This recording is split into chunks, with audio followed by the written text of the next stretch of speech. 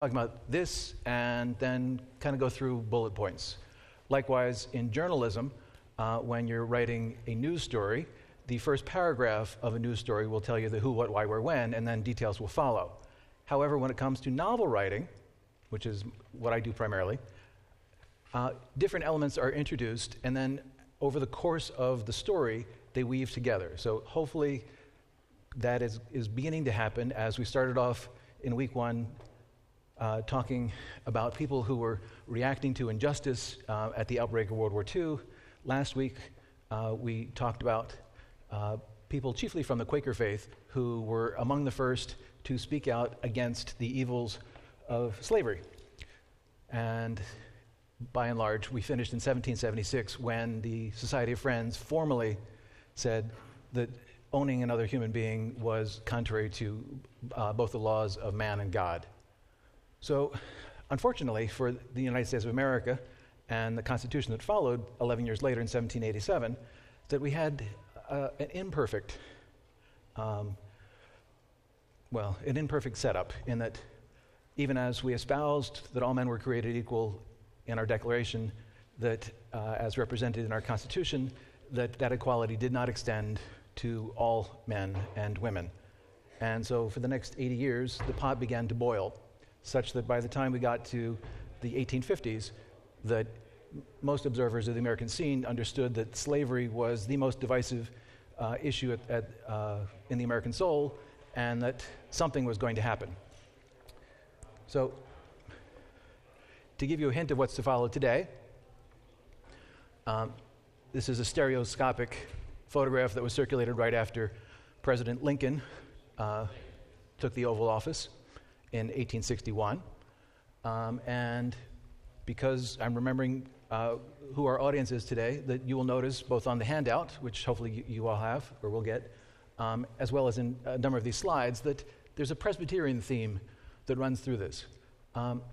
So here in May of 1862, the General Assembly of the Presbyterian Church sent a very long and supportive correspondence to the president, and part of their conclusion was letting the president know that essentially all Presbyterians were praying for him formally and informally.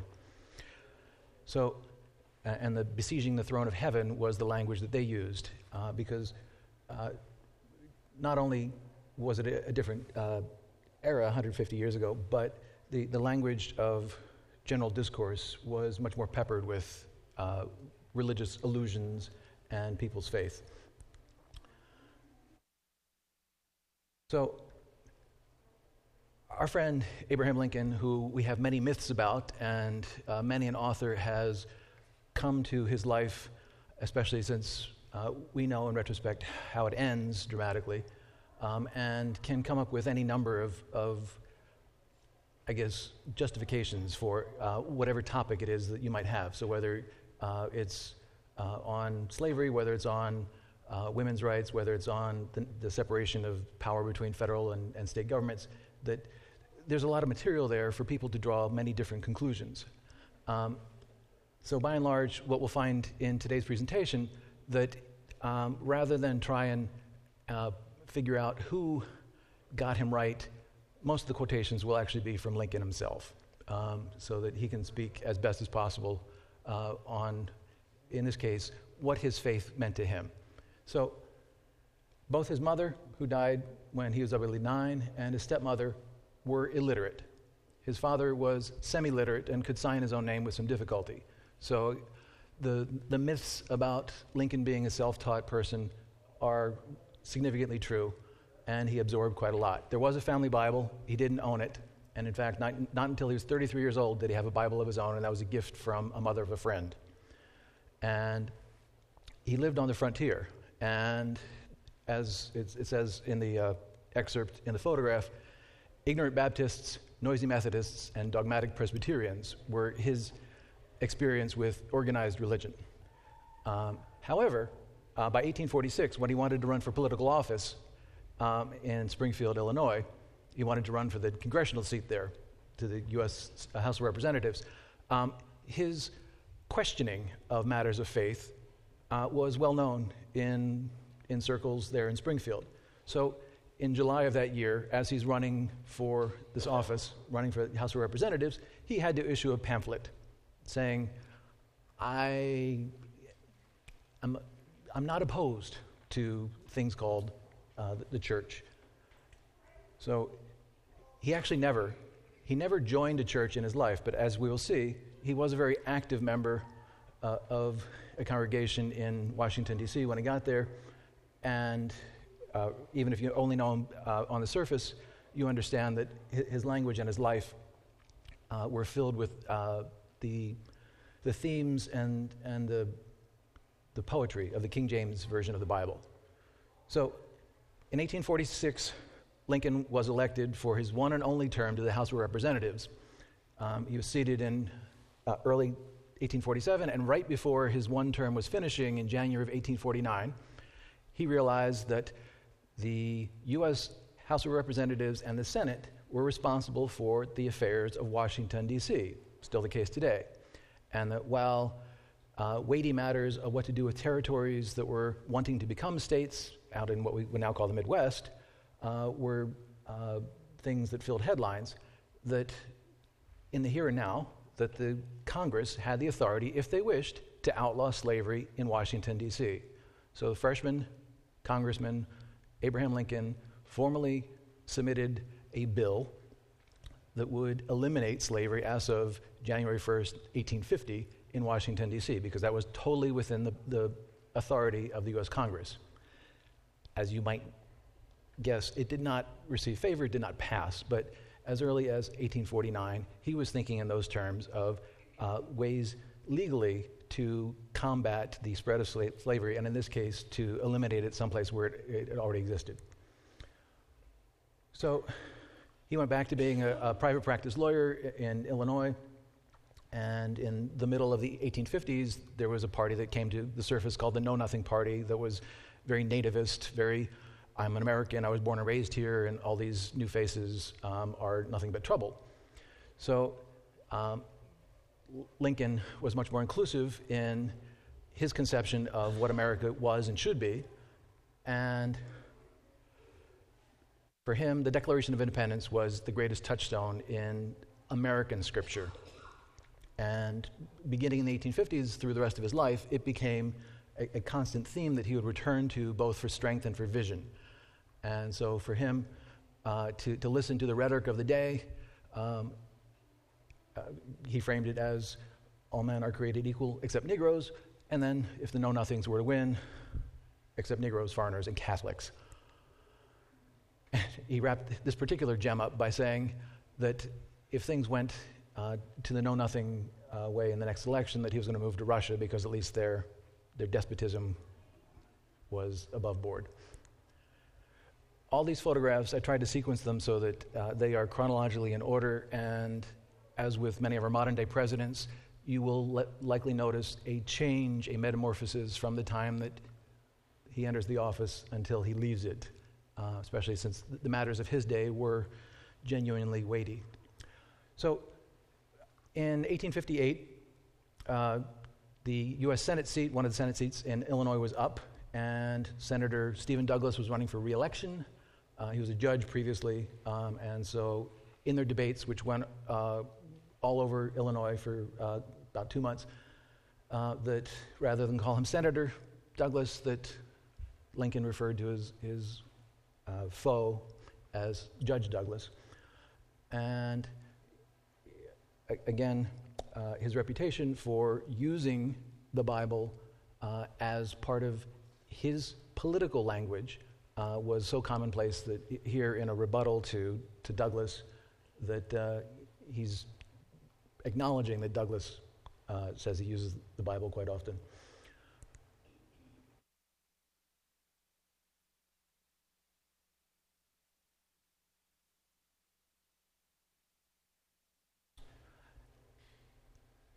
Now, as a lawyer, he had a particular gift for using the theatrics of the day and trying to put them up against the mundane. And so I found this particularly revealing as well as almost laugh out loud funny when, again, this is still in the build-up, this is in the back forth with Stephen Douglas as they're contesting for this U.S. Senate seat, that he acknowledges that, the will of God is there, but figuring out how to use it in the day-to-day takes a little bit of effort.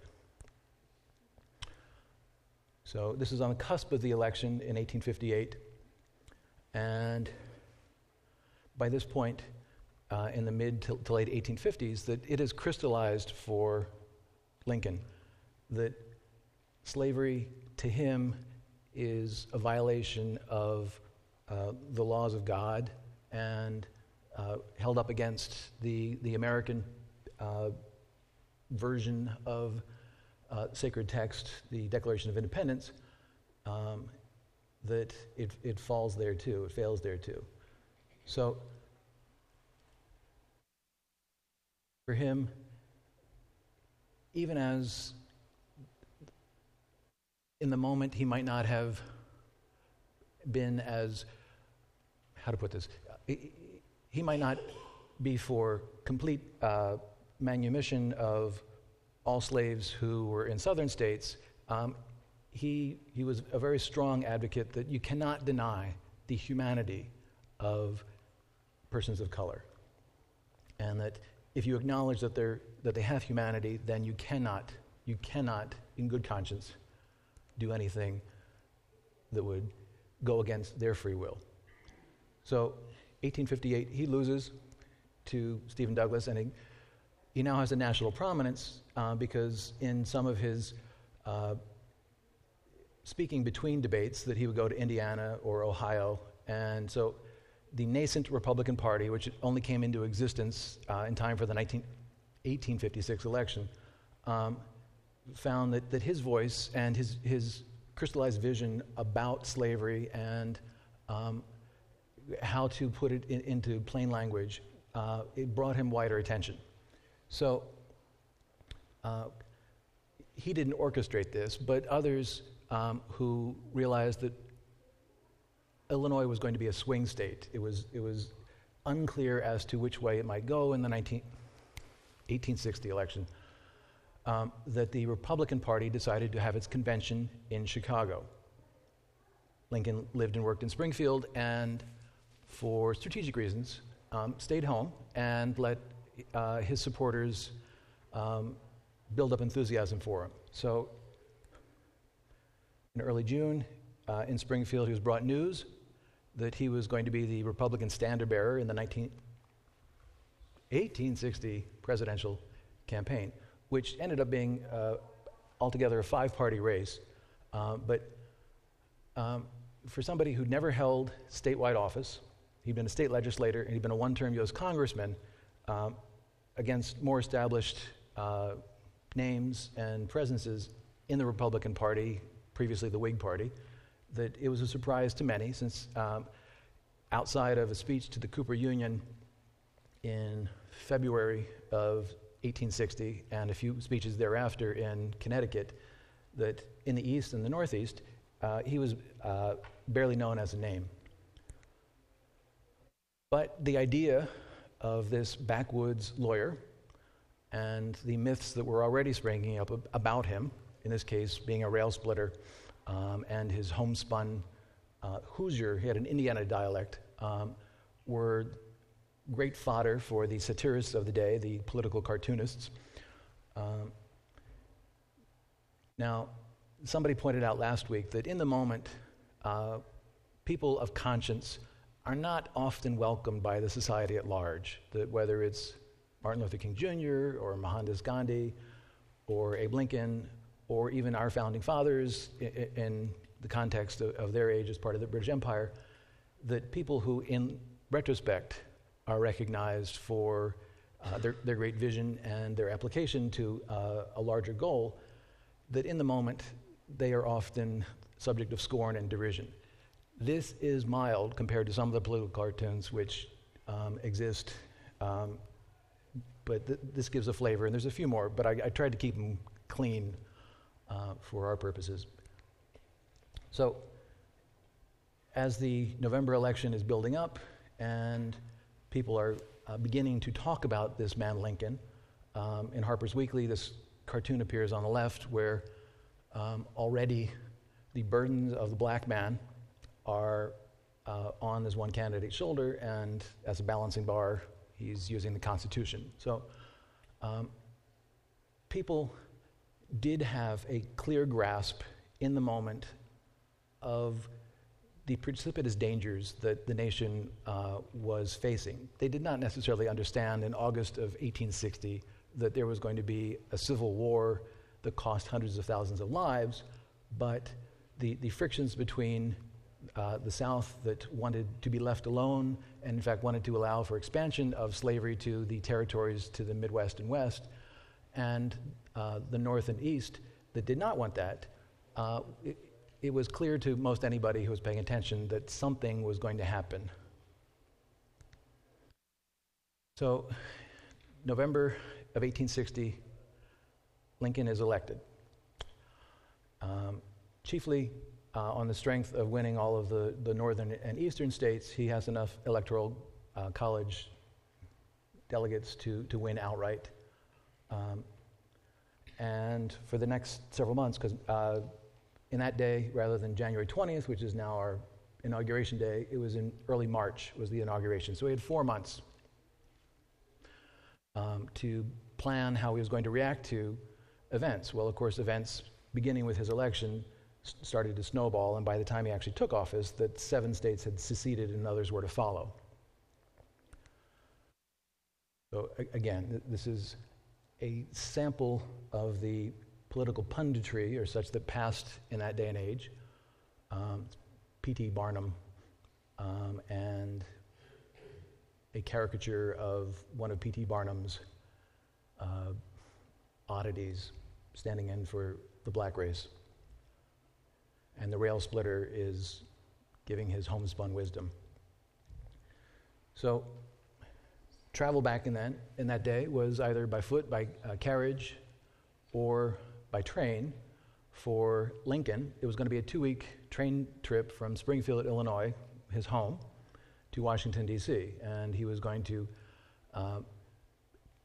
give thanks along the way to some of the states that had voted for him, and also, I guess, build enthusiasm for his inauguration. So this is Lincoln sitting on his front porch in February of 1861, right before departing via train to take on the responsibility of steering the nation and doing it as ethically as he could. So in this quotation and in the next one, he gives a heartfelt goodbye to his friends and neighbors, and here especially, he pays heed, as he repeatedly will throughout his presidency, to, he calls him here the divine being, sometimes he refers to him as God, but always in his writings, both his private letters and his official proclamations, that the language that Lincoln employs is one of supplication, one of petitioning to the heavens, asking for favor. As I mentioned in the email postcard that went out, that from the time our nation was founded through Lincoln and a little bit beyond, that when presidents spoke of God, it was a request that may God bless what we are doing. May God find favor with what we are doing. May we be worthy in the eyes of God. So most of these folks would react to bumper stickers that simply said, as they do now, God bless America, which linguistically comes across as a command by us to God to act. Whereas for Lincoln, it was very much a petition, a heartfelt cry that he fulfill the will of God, and that in doing so, hopefully deliver his nation from the pain which was on the horizon. So he's saying goodbye to his friends and neighbors, and here he acknowledges that he might not come back, which ultimately, sadly, was the truth, but he didn't know that in 1861. And off he goes, stopping to stopping along the way to give remarks to the Ohio legislature. And throughout this, he's asking for his people's fortitude and for their getting right with God. Because one of the unique things about Lincoln, compared to all of the other people in the 19th century who had issues with slavery, that Lincoln never blamed only the Southerners. He never blamed only those who held slaves. He said that the stain was upon all of us as Americans who had allowed it.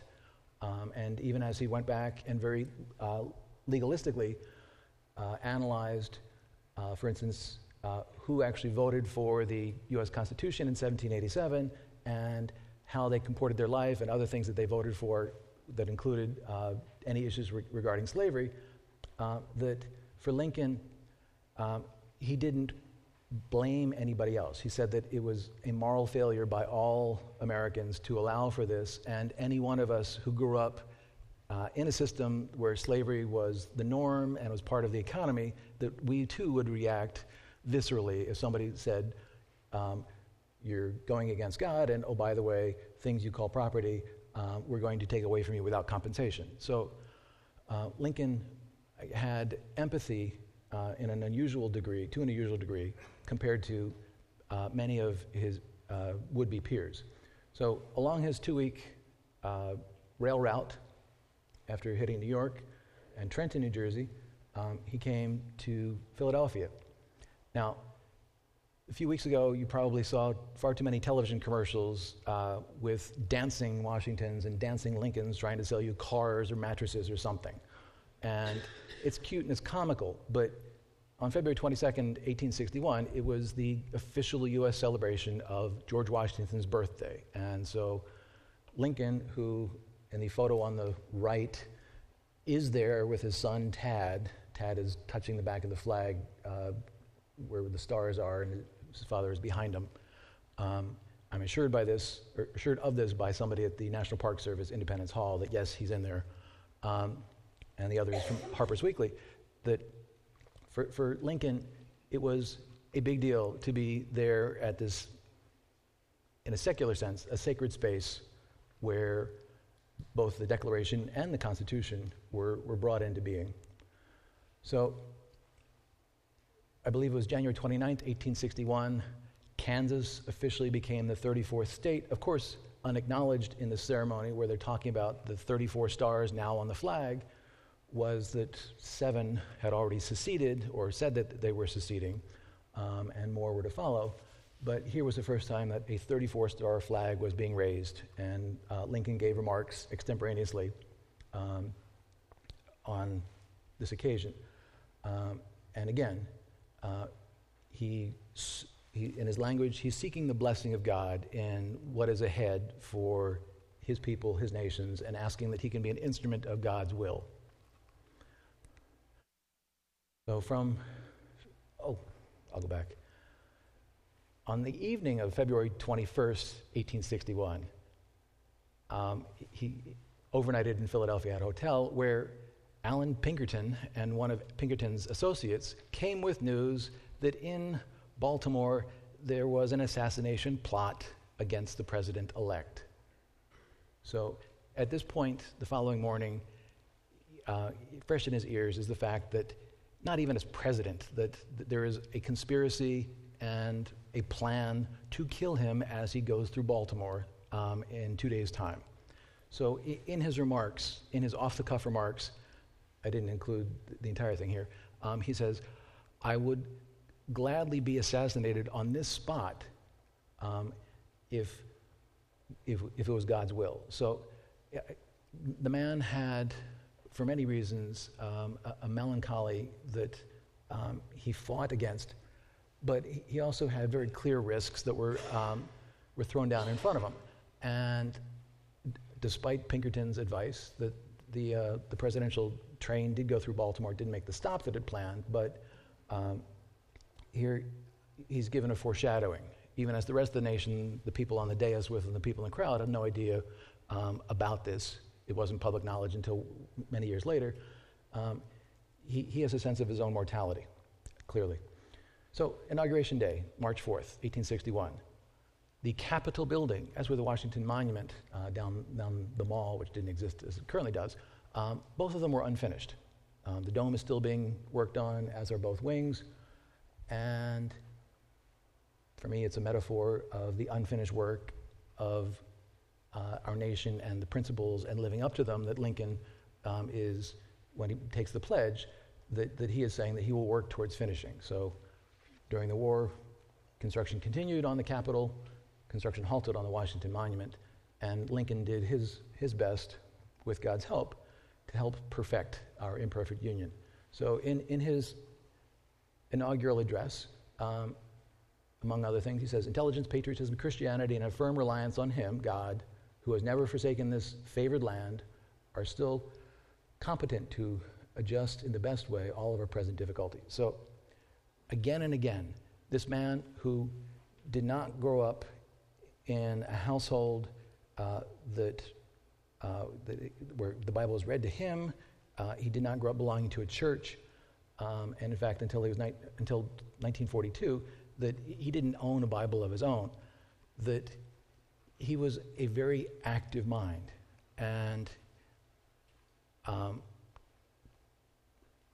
hopefully you will take away a sense of the faith journey that this man took. And he took it as an adult and employed it remarkably. So March 1861, he and his family are moving in and settling in Washington, D.C. On the left with Lincoln is his son Tad. On the right is his son Willie, early in 1862. More about Willie in a sec. But pretty immediately, Mary Todd Lincoln and Abraham searched for and found a comfortable church home, New York Avenue Presbyterian Church, which they would occasionally walk to or drive to in their sulky. And Dr. Phineas D. Gurley was the pastor there, and his sermons were something that the president seemed to like. So the president and Mrs. Lincoln, because they didn't have the term First Lady yet, they made sure that they were there not to disturb, they were there early enough not to disturb the service. And in fact, perhaps as happened here, when the McKinleys worshipped here at Christ Presbyterian, that out of respect for the presidency, that all the folks in the sanctuary would rise and wait till the president and his wife were seated. So most every Sunday, they were there. He never became a member, mind you, but he voted with his feet, and that's where they went.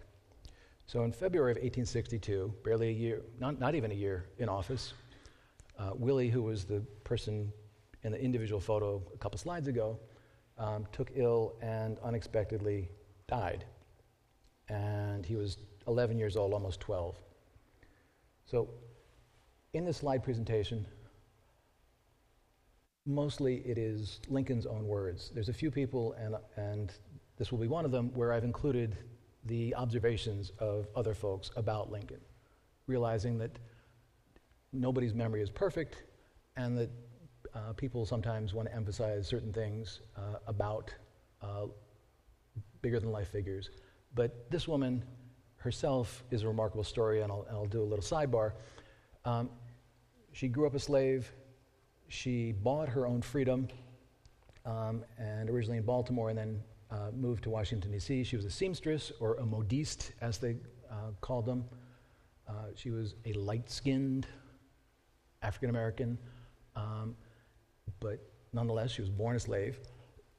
And for senators, for Jefferson Davis, Davis's wife, among others, that she became the seamstress of choice in Washington, D.C. society. And when Mary Todd Lincoln came in 1861, that she sought out Liza and asked her to become her seamstress. So for all 4 years of the Lincoln presidency, and then in personal life afterwards, that Elizabeth Keckley was the seamstress who designed and sewed Mary Todd Lincoln's wardrobe. So she had a unique and privileged access to the White House and was there in the private quarters with Willie after he died, and with both Mr. and Mrs. Lincoln, and her observations as to both what Lincoln said here about the death of a child, and then her description, and this came out a few years after the Civil War ended, after Lincoln's death, that it gives a sense of just how powerful it powerfully rocked his world, and yet how faith-centered he still was.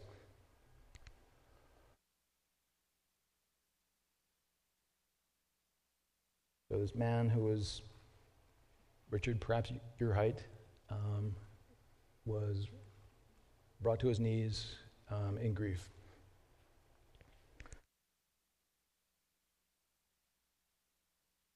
Now, a few months later, working through both his personal emotions as well as his personal beliefs, in July of 1682, he began to draft what we would now term the Emancipation Proclamation. So this is the original handwritten draft that he did in July. Things were modified since then, or after that, to what was released in September. But part of the expiation of the sins that he felt that he carried, because death for Lincoln, while not perhaps a reflection on the individual who died, it was a reflection on him. So his son's death, and they lost a child in Springfield as well, that he felt that it was some failing of his that led to the death of Willie. So in part, he is trying to atone for the death of a child by working to come up with a way to free those who were enslaved. So even as he's thinking in high-minded terms, he's still commander-in-chief, and the war grinds on. This is taken at Antietam, which was a bloody battle in Maryland in late September of 1862.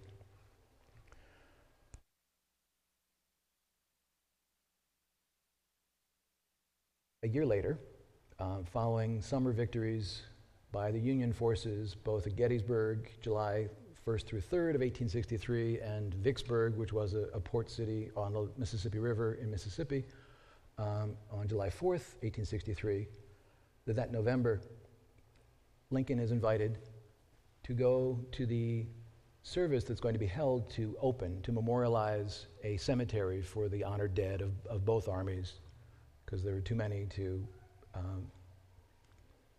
repatriate to their native lands, to their native states. So he's invited as a courtesy. He accepts and begins to draft his remarks. So this is his first pass of what became 5 versions over the course of about 2 weeks of the remarks that he would give on November 19th in Gettysburg.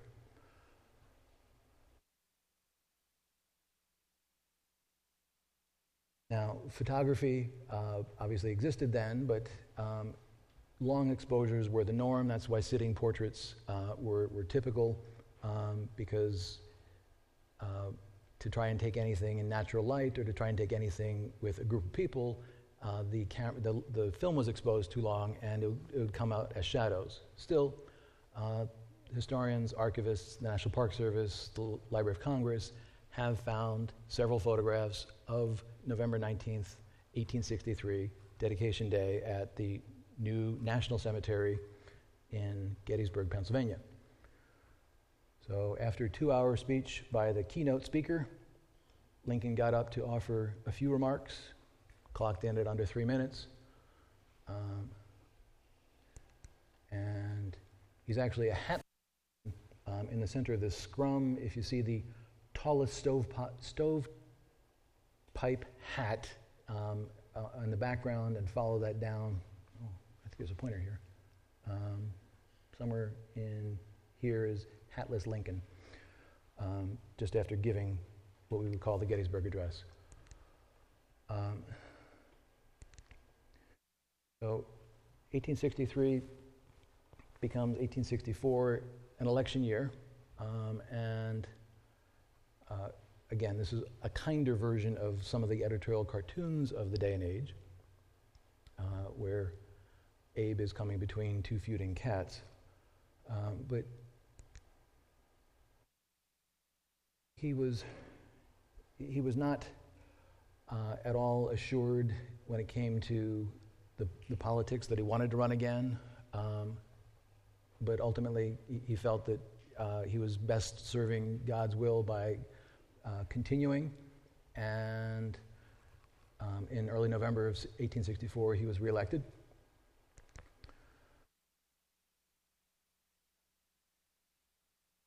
And a few weeks later, one of the many letters requesting release of Southern soldier by his wife came, and this was Lincoln's somewhat surprising, somewhat tart reply. I include it because one of the themes that Lincoln explores is how can two peoples be praying, using the same Bible, praying to the same God, and expecting different results? It was a question which he didn't have an answer to, except God will decide which is right or most righteous, and actions will follow accordingly. But here in his thanks but no thanks reply to the request for pardon or release, he makes mention of religion and how some people are praying for something different than he was. So he's been reelected, but the human cost of what's gone on by this point, 3.5 years in, is substantial. So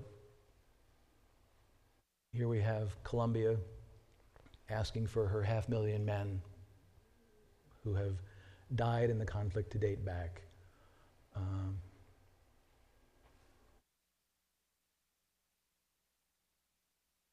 So with all this swirling around, it is astonishing to get to March 4th, 1865, where Lincoln is giving his second inaugural. Now, as evidenced in the previous editorial cartoon, it is a raw time for Americans. It is an all-consuming reality that the nation is at war with itself, and that if you don't know somebody who is serving or has served, if you don't know somebody who's lost somebody, it would be highly unusual. So whether you are in the North and in favor of the Union, whether you're in the South and wanting to be left alone, that the price has been awful and awfully high. So with all that prefacing his remarks in March of 1865, it is humbling how he prays for healing. He prays that when all is said and done, that we will find the common humanity in our fellow countrymen, in our brothers and sisters, and that we will bind up their wounds. Most especially, it's a later slide. So he acknowledges the cost, he acknowledges just how painful it's all been, but he puts forward a vision of healing, which is poetic and graceful. So the next day, or 2 days later, he's acknowledging that, again, as two different peoples, otherwise are looking at the same sacred text and asking its author to favor them on the battlefield, Lincoln is emphasizing once more just how we all serve at God's will. It's not what we want, but ultimately it is what God wants for us and from us.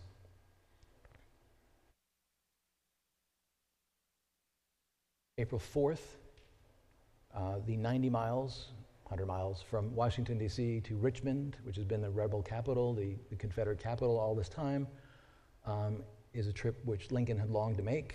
With the surrender of the Army of Northern Virginia, which was General Robert E. Lee, that by and large the Civil War is drawing to a conclusion, and Lincoln travels to Richmond, where, at least by the colored people, by the Negroes of Richmond, he is enthusiastically received.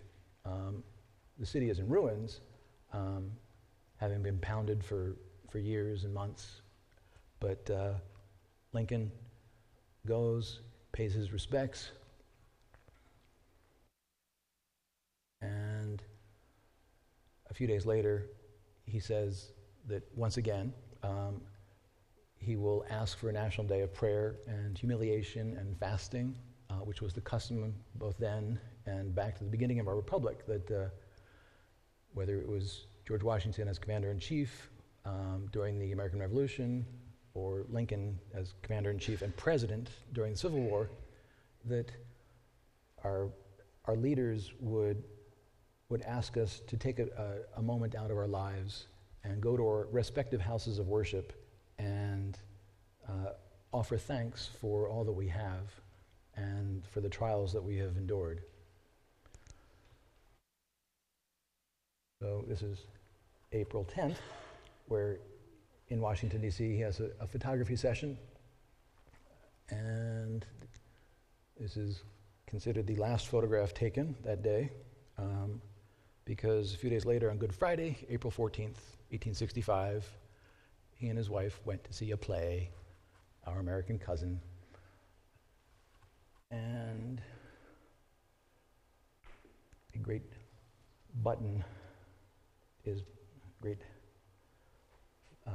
finale is given to a remarkable person. However, much more has been said about him since, including in those moments of shock and dismay in April of 1865. So his Presbyterian minister, his Presbyterian pastor, was with him at Peterson House when he died, and at the official funeral held at the Executive Mansion, it wasn't called the White House yet, that these are among the remarks that Dr. Gurley had to say about his not quite parishioner, regular attendee, not a member, but somebody who prayed with him and for him. He offered up this considered opinion of Lincoln's faith and how he lived it.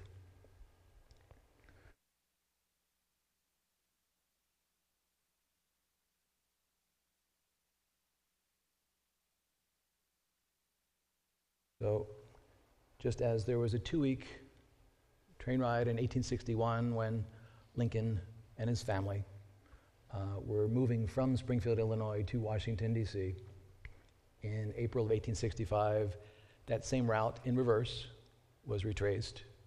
Took a little bit longer than 2 weeks, but the cortege wended its way around most of the states of the Northeast back to Illinois.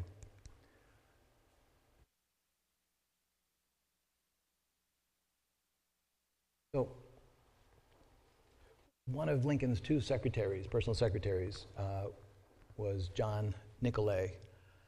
And among the many people who had contact with Lincoln, Nicolay was beyond Lincoln's family and even including Lincoln's cabinet members. Nicolay spent probably more time than anybody else during the Lincoln administration with Abraham. And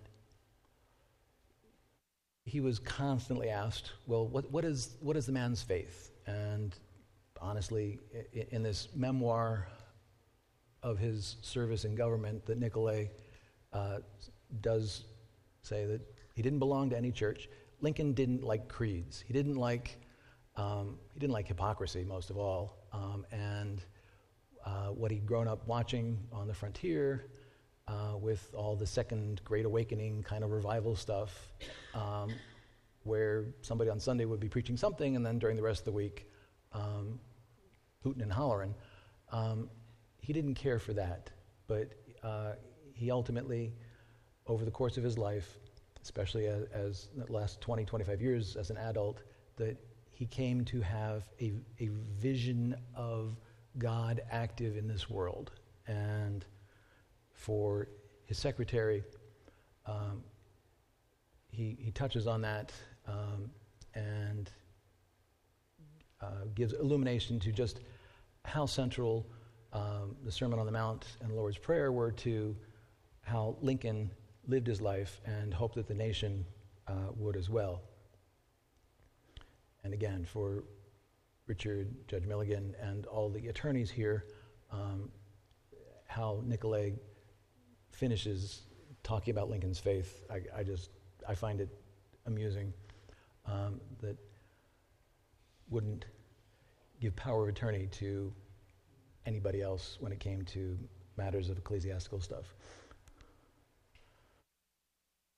So I mentioned a couple minutes ago about Lincoln's second inaugural and just how the tone of it ran counter to most everything that anybody was feeling at that moment in time, because we're 4 years into armed conflict. We've lost hundreds of thousands of our most able men. The destruction, the price tag are almost incalculable, and whether it's weariness, whether it's a desire for vengeance on those who would have done this to our nation, any of those would have been understandable. But Lincoln, recognizing that the war at this moment in time, in March of 1865, was hopefully drawing to a conclusion somewhere in the near term, given the battlefield successes and positionings, that his message was one of an olive branch both to foe and to friend. And he wrapped up his remarks asking that we bind up the nation's wounds, care for those who fought, for the widows, for the orphans, and seek a lasting peace. Now, this was actually done in February of 1865. This is a life cast that was done. So it's a few months before he died, and yes, there are things that they did in April of 65 doing a death cast, but this was Lincoln artistically in bronze from a life cast that was done a few months before he passed. So otherwise unmentioned, or at least unrepresented, before this is Mary Todd Lincoln, who he married, I believe, in 1842. This is an 1846 portrait. So she, more than anybody, including personal secretary John Nicolay, had a clear sense of Abraham's faith. And so in the next slide, she gives specificity to how Lincoln related to his God.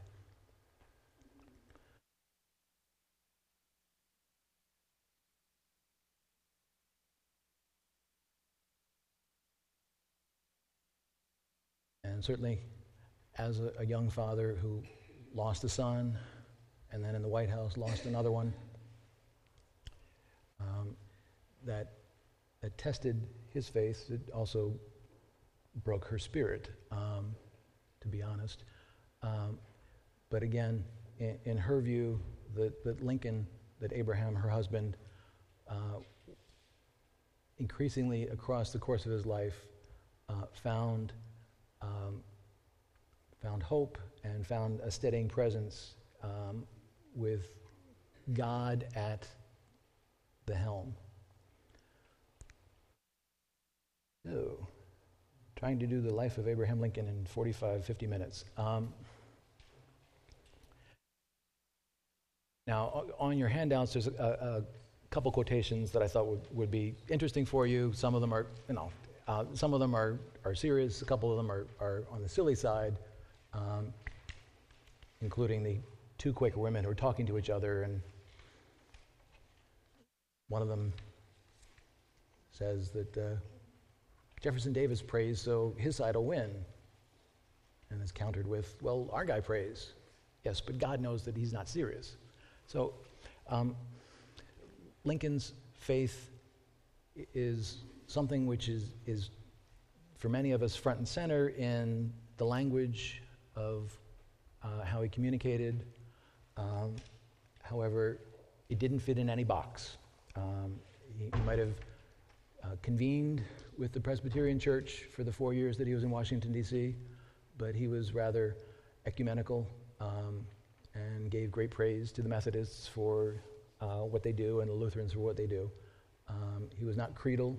He wasn't a big fan of the Nicene or the Apostles' Creed, but he read his Bible every day, and he tried to live the faith that he saw revealed in Scripture. So for me, in the overarching theme of Father Forgive, that he is a transformational moment in this 5-part series, because not only is he fighting out against injustice, and in the moment he was he was largely persecuted for his stance. He was supported by many, but he was also ultimately the victim of somebody who didn't care for his vision of equality. And the slavery issue in America was one that from the very first, whether it was the Quakers that we spoke of last week, from 1688 to 1776, trying to come to a consensus opinion about it within their own faith, to America as a nation in terms of our relations with one another. So he is a pivotal person and a pivotal moment, because now with the passage of, and I would look to our constitutional scholars here, the 14th through 16th Amendments, that slavery is done away with, and the federal government has a right to supersede the states when it comes to civil rights, that at least on paper, that having bled our nation nearly dry, and the Union victorious, that at least on paper, now slavery and inequality is behind us. That the aspirational Declaration of Independence in 1776 and U.S. Constitution in 1787, that those lofty goals are now achievable because we have eliminated this great impediment to our fulfilling of those initial visions. We're not quite there yet, as next week and the following week we'll explore some further, but Lincoln is a transformational person and a transformational time. So, any questions that anybody would have? I have a comment. Sure. When Lincoln was asked to speak at Gettysburg, some of the people were a little... Yes, he had a reputation for being a teller of parables as well as a jokester, sometimes off color, but at least most of the ones that they decided to record are gentle.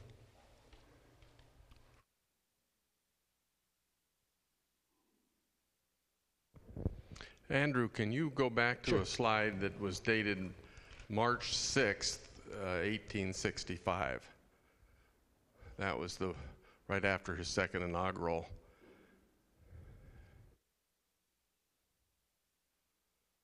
There it is. As I read that, as you were speaking about that day, just 2 days after his second inaugural, I was very struck by these words. Men are not flattered by being shown there's been a difference of purpose between the Almighty and them. And he had just said essentially that in his inaugural, where he said God didn't answer the prayers of both sides fully. Neither side got the prayer answered fully. So here he is saying this in an attitude where he's looking to heal the nation. To deny it, however, is to deny that there is a God governing the world. It is a truth which I thought needed to be told, and as whatever of humiliation there is in it falls most directly on myself, I thought others might afford me to tell it.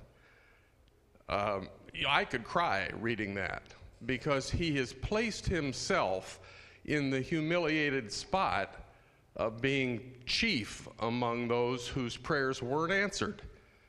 He's claimed brotherhood with the nation, this fallen, crippled nation, and he's claimed the brotherhood and asked that he might be the one that made that prayer. And he might be the one that was afforded the opportunity to tell this profound truth, that we're all crippled together. God didn't answer anyone's prayer fully over these years. It's an amazing sentiment. I'd never seen that sentiment. It was worth the price of admission today to see that. Thank you, Jim. Thank you. May I reinforce your point? For me or anyone to say the world's going to hell, things are bad, is presumably for me to deny that God is in control of the earth.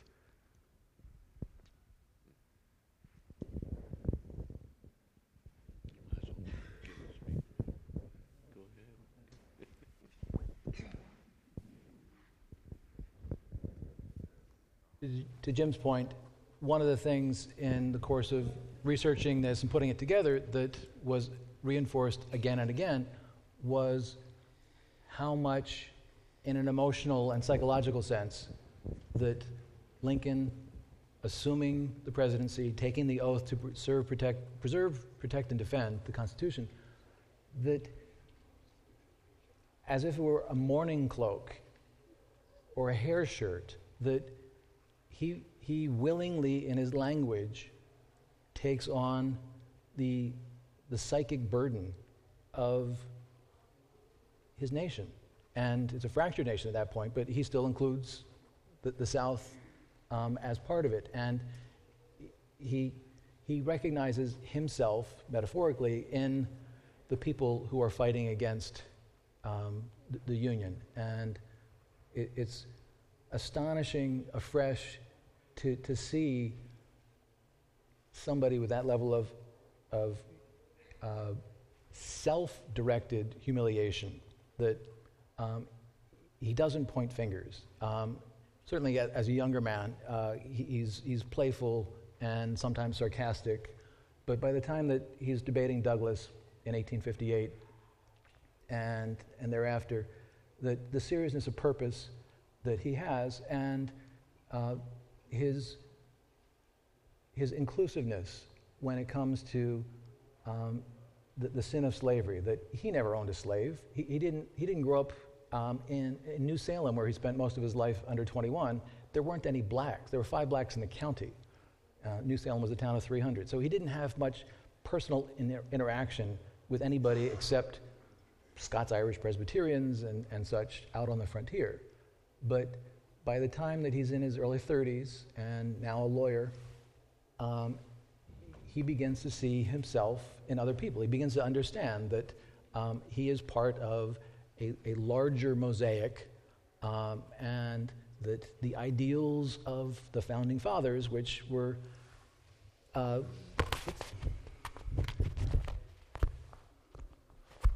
which more than today were part of the mythology, if you will, that the people grew up with, that they didn't have the dancing commercials, with car sales for George Washington's birthday. They had, you went to church, you prayed, you reflected, or if you were a kid, you ran around in the woods. But that somehow by the time that he's maturing as an adult, he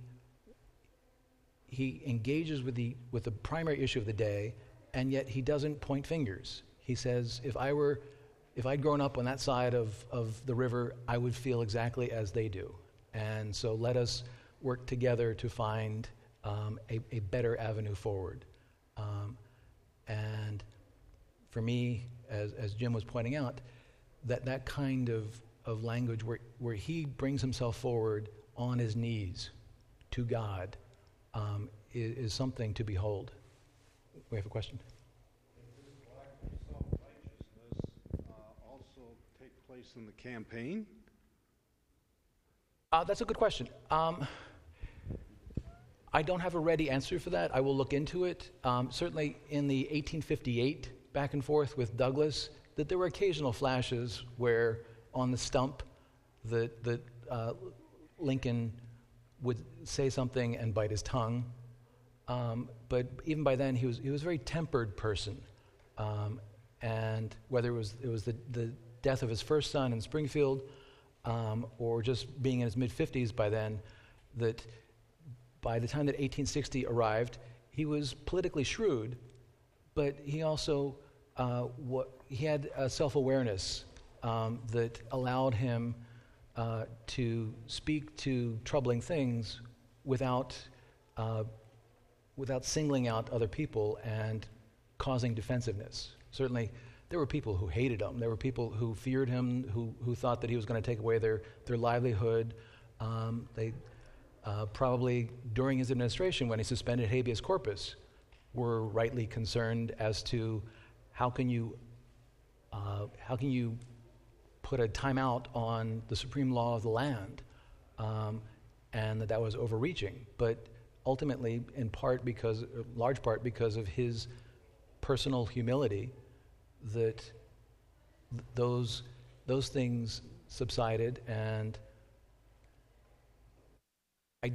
I will look into it, but I'm not aware of anything by him in the 1860 campaign, which was a free-for-all, because the Democrats, such as they were, ran Douglas in the North. Southern Democrats ran a candidate, and then there were two other smaller party candidates who got in there. So it was an unlikely election, and he was an unlikely candidate on paper, but his emotional intelligence, to use a contemporary term, is seemingly at the high end of the scale, such as we can understand it from his papers.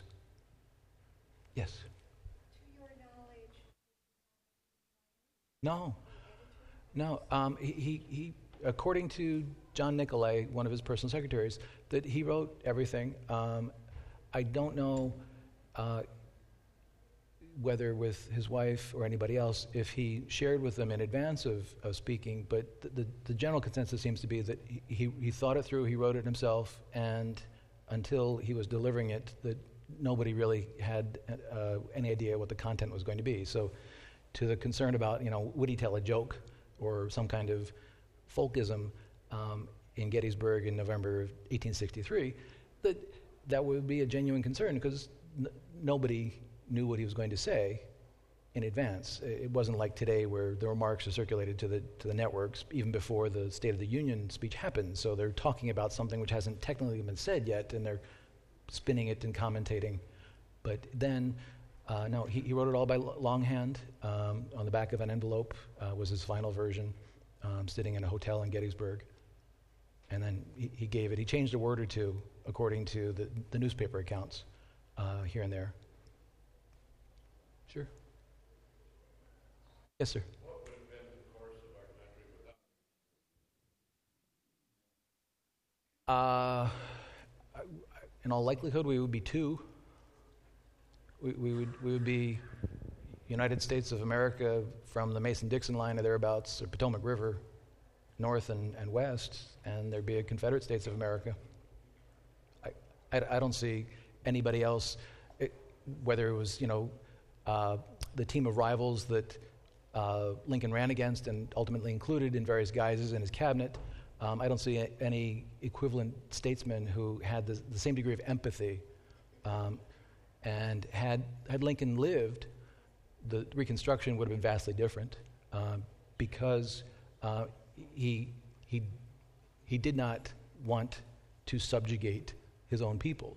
He wanted to remove the stain of slavery, but he wanted to treat them with equanimity, which did not happen because we now had a martyred president, and the people wanted blood, and they were willing to look the other way after all the costs of war.